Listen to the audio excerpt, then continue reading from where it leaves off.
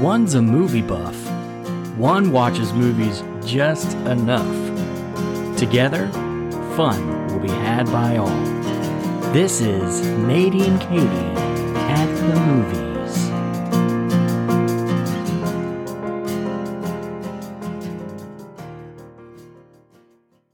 Hello, everyone, and welcome to a brand new episode of Nadie and Katie at the Movies. I am your host, Nathan, aka Nadie, of course. And with me this time is my good friend, Katie. Hi, Katie. How are you? I am doing so well because I'm eating a Cookout milkshake. I'd like to give a quick shout out to Cookout. You guys make the best milkshakes. And for anyone who wants a new order, the best Cookout milkshake is a Oreo mint Heath toffee. Does that sound random? It does. Will you ever get another milkshake after you've tried this one? No, you won't, because I have learned about it 6 years ago and I've never looked back since. Thank you, Cookout. Well, speaking of people that we should thank, let's thank Christopher Nolan for making magnificent movies, including the one we're going to review today. Well, I think it's magnificent. I guess I already told you what I think about it. We're talking about Oppenheimer, the 3-hour history epic about the atomic bomb. But before we can get right into the review, we got to go over the synopsis. So Oppenheimer is the story of American scientist J. Robert Oppenheimer and his role in the development of the atomic bomb. Oppenheimer stars Cillian Murphy, Emily Blunt, Matt Damon, Robert Downey Jr., and Florence Pugh, along with many other people. So let's get right into it. Katie, what did you think of Oppenheimer? I said this in my quick reaction, but it was a long movie. I knew it was long because it's 3 hours, but gosh, it really felt long for me. I overall did like the movie. I think if I could do it everything the way I wanted, I would rather take this in parts and maybe have it be like a 3-part series, like a mini series, because it just felt like a really long movie. And I do understand, after having done some research, that 3 hours is actually impressive if you look at the amount of time and the content covered. So I get that. That is very impressive that we shoved that much information in 3 hours. But again, that does make you wonder, did we need to have it all done in one movie? In my quick reaction video, I actually said the opposite. I said it didn't feel like 3 hours because I was just so invested in what I was watching. I thought the acting drew me in and allowed me not to feel like I was being bombarded with 3 hours of information. One thing I will say, though, as you know, if you've listened to the show before, I'm the type of person who does not like to get up to go to the bathroom at all. So number one rule, if you go see a 3-hour movie, don't get concessions. I did not get concessions because if I had done that, I probably would have had to go to the bathroom. Number two, if your leg starts to hurt, go stretch your leg. But I did not get up to do this. I like the aisle seats because they allow me to, of course, I make sure no one's coming down the stairs. And I stretch my leg, and that's exactly what I had to do during this movie. Other than that, I thoroughly was invested in this film. So let's get right into our likes and dislikes. Nathan, I feel like the first thing would be, the first choice in making this movie is this person and the story of who Oppenheimer is. So was this a worthwhile person to make a movie about? I would say yes. If you look at his personal life, his love life, his family life, the conflicted, like who he was at the beginning, maybe of his career versus who he was at the end, what he was able to achieve, how he managed people, what went on in his own mind. What an incredible story to tell, first of all. And I think my biggest positive would be the choices that Christopher Nolan made in his actors was spot on. Oftentimes people compliment him on that, on being very good at choosing people for roles. And maybe I'm just biased because I saw Peaky Blinders, but wow, he made the movie. And you're making a movie about a person, so your number one choice has to be who's going to play that person. And I thought he did an incredible job. And Christopher Nolan has used Killian, I think his name is. He's used him in multiple of his movies before. He's always been like the background character. He was Scarecrow in Batman. He was a soldier in Dunkirk. He's been in all these Christopher Nolan movies, and this is the first one I think that he's been in the spotlight.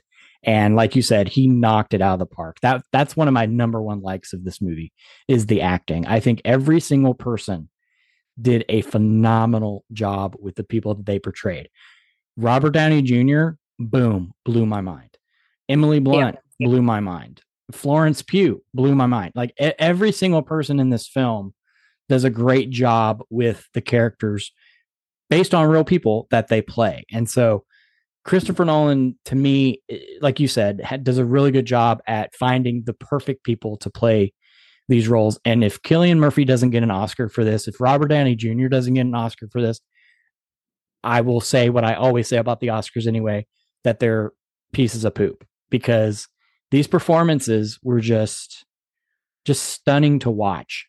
Before I watched this movie, I made sure to do a lot of research about Oppenheimer so I knew going in how true to the person they were portraying. And from what I saw before watching this movie, they were spot on. Like every little nuance, every little background story with the character Florence Pugh played. I mean, just everything. They did such a good job. And I know this is based on a book about Oppenheimer. So they included a lot of the stuff that's inside that book. And apparently, the grandson of Oppenheimer did not like one scene in this movie. And it was the scene where he goes to try to poison his professor because the grandson said there's no evidence that it ever happened, but it was in the book that was written about Oppenheimer. So I don't know where that information came from, if it actually happened, but I also think it plays into that he was conflicted about doing it after he did the deed. And so it kind of goes into hand in hand with his creation of the atom bomb. Like he helped create it, he helped bring it to come to pass, and then right after it happened, he regretted it. And I think having that scene in the movie with the apple, it helps foreshadow a little bit of what this person's going to go through when they have a much bigger thing that they're going to have to deal with. I think that it's just so fascinating. There's really two things to review here. One is, again, just how interesting the story itself is, but also how Christopher Nolan brought that story to life. Because, like you said, every character was portrayed so well and the acting was fantastic.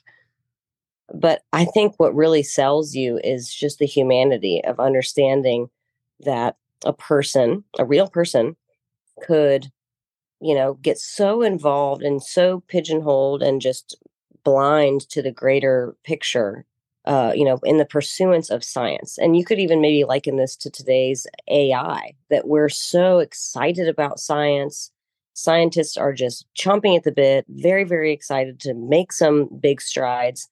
And it's very rarely that we can look up and say, oh man, did we just create something that's going to be a problem? I absolutely loved, I don't know if this is history or Christopher Nolan, but I loved when they circle back. There was this moment in the movie where there's this like 0.0 chance, like 0.01 chance that when they invent the bomb, it might destroy the atmosphere. And then it circles back at the end of the movie and you hear Robert Oppenheimer kind of insinuate that like maybe it is going to destroy the world, but not in the way we initially thought, that the invention of this bomb, although chemically it's not going to destroy the world, it is going to open that door to where we will eventually in some time destroy ourselves. I thought that was so poetic. I think this movie does a really good job at showing the regret, even though he may not have verbally said it himself. You can see that something like that, you can't create something like that and not have some doubt about it. Another like with this movie is the visuals. And I'm not just meaning visually with my eyes. I saw this movie in IMAX, giant screen, humongous speakers. This movie, you have to go see it in IMAX if you get to go see it. It immerses you not just visually, but with the sound, just and not just even the atomic bomb. I love how they portrayed Oppenheimer's overwhelming pressure that was on his shoulders. Even after the atom bomb was successful, they have that scene where he goes into a rally of people and like their cheers become almost as loud as the bomb itself. And you just hear it and you Mm-hmm. feel it. And it's Mm-hmm. just so good. And I think, again, that goes back to Cillian Murphy's performance as Oppenheimer. And you can just see it in his face and in his eyes, just the stress and just the overwhelming feeling that he's portraying. I loved it. I really liked this movie. I think it really does speak to the what you're saying, that the music score and the visual. And when we say visual, we're not talking about Mission Impossible or Fast and Furious where there's boom visual. I mean, the visuals are a close up of someone's face and the expression they're making. So it truly is amazing and incredible that although it was a long movie for me, I was still so invested in the same way you were. And to have no real major action, there is no action scenes. A predominant amount of this movie is people talking to each other. And that could very easily be an absolute snore fest. But I do believe the script writing really truly allowed you to be invested in those conversations. You know, there's a lot of portion of the movie where you're sitting in on a courtroom scene. So you get a little bit of romance, a little bit of like kind of court drama, but there's not major action scenes. You get only maybe one moment where you see that first atomic bomb explode. And other than that, it's a bunch of white dudes talking in a room, which is kind of a bummer. This is a silly dislike, but you know, we're living in a world where it's a lot more diverse in science. So it is kind of like a, oh, you're just watching a movie with like all just a bunch of white dudes. You know, there's only two ladies who have very minor roles in the movie. But I do believe, I understand it's a timepiece. It's just kind of interesting. You're sitting watching a room, 10 white dudes sitting in there. But again, that's a silly critique. And I do appreciate that they tried to stick to historically accurate. Since you kind of gave it a little critique, I'll go straight into my one only dislike, and that is, and Christopher Nolan has addressed this. He says it's an artistic choice as a director, but sometimes the audio, like vocally, it was kind of hard to hear, especially in the scenes where there's like a lot of people in a room, and I guess it's like a party scene, and you have Oppenheimer and someone else having a conversation, and you can't really hear them that well. But Christopher Nolan has actually come out and said it's because he wants to just have the original portrayal of the lines being spoken. He doesn't like having his actors having to come in and re-record because he likes the natural sound of the person just saying it the first time, which I can totally understand and get. And I totally get it with this movie in particular, but people have complained that he's done this in the past, which is why he, has come out and said something about it. But the reason I think it makes sense for this film is because of just again, going back to the visual sound of just everything coming around Oppenheimer and being so loud that he wanted the audience to kind of feel that too, in a way. The rush of everything and having to lean in and actually have to listen and get everything that's being said. That's what I took it as. And I didn't think of it as a negative. But Katie, did you notice that? Like the audio sometimes was kind of lower in some scenes. That was not a problem. That was not a problem for me. No. No, you were too busy worrying about all the white dudes. Yes, exactly. If I had to give it a critique, I already mentioned a little bit. I think one critique was just that it was very long. I was entertained, but I still just don't want to go see a 3 hour movie. It makes it difficult. I think it's a barrier, to be honest. It's a barrier for a lot of people that they don't have 3 hours to go to the movie because that's also a 20-minute preview. And then you got to drive there. So for someone like me who has to get childcare, that's asking 4 hours of childcare just to like pop in and see a movie. That being said, that was really my only big critique. It's not a movie that I necessarily need to see again immediately. However, and this is different than like Barbie or a lot of the movies I've seen. I will say this movie's going to get a pretty high rating from me because it has inspired me to want to learn more about that person. I immediately wanted to go to my phone and do some research on who Oppenheimer was. And I think after doing some more research and maybe even watching a few documentaries, I would love to go back and see the movie again. And there's not been a ton of movies that have come out lately that I've immediately wanted to watch a second time. Yeah, I like how they incorporated, and again, that's why the movie is 3 hours, but it did incorporate almost every single aspect of this guy's life, including the Florence Pugh fiance, which I don't know how much you want to touch on the nudity in this film because there is nudity. It wasn't as bad as I thought it was going to be. I mean, obviously, it's still full, full nudity. There's one scene in particular where there's nudity, but I thought it was done in a brilliant way. And I know that kind of sounds weird. It's the scene where Oppenheimer is being interrogated and Oppenheimer's wife is sitting in the interrogation room, and you see Florence Pugh's character full nude, and so is Oppenheimer. But I think it was done for two reasons. Number one, because his wife is there, having to hear him recount all these things that he did while he was with her. So she was seeing this his mistress there in the room. But also the fact that he was fully, whatever. It was the fact that he was having to be stripped down and having to recount all this stuff in his personal life. And so he was both literally and figuratively naked in front of these people, having to reveal almost everything when he's being interrogated. And so for that, I think that moment made sense to have that. And it wasn't a super long scene, but I just thought it was done in a way that made sense because usually when these things happen, it's there just to be there and it has no real reason. But I think Christopher Nolan did a really good job, especially for the fact that this is his first rated R, first movie with nudity. And so there had to have been a reason for him to make it that way. I kind of forgot about the nudity. I would put that as a negative. It's a bummer because I think there's a lot of people that I would say, hey, I want you to go see this, but they might be like very much that would offend them to see that. But I do agree with you. I think it was done artistically, of course. It was definitely not in any way raunchy. Not raunchy, but in some parts, not necessary. But I do agree with you. I did appreciate that they made him naked in that way, that it's kind of saying, like, hey, you are being stripped down. There's a lot of things I think in the movie you would do better at understanding if you researched ahead rather than having to look it all up afterwards. Agree? I'm trying to be better at doing research before I go see movies. So I have that background information going into it. And yeah, it totally helped me understand what was going on. And it also kind of helped me understand where they changed some stuff a little bit too.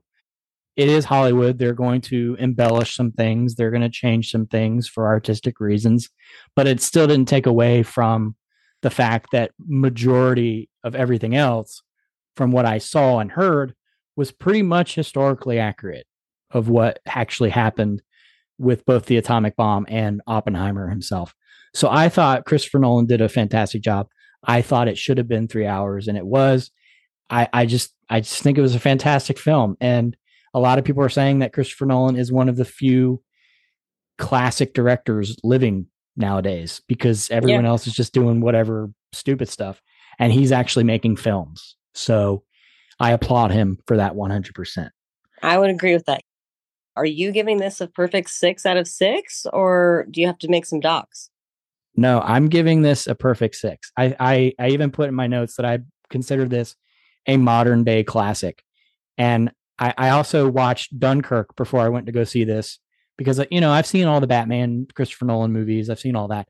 But I really wanted to see Dunkirk because I felt like that movie kind of had the same feel a little bit, even though I hadn't seen it yet. But then I watched it, and that I think is a modern day classic as well. Christopher Nolan is just a fantastic director. He needs to direct all the things, and just, he's just great. So yes, this gets a perfect 6 out of 6 for me. Katie, I'm going to guess you're probably not going to give it a perfect 6, but probably close. Close. I'll give it a close. I'm going to give it a 5. It's not my typical genre. I love comedy. I love some good rom-com, romance. So it's just not my style, but it totally nailed the category that it's in. And with that, that is Oppenheimer.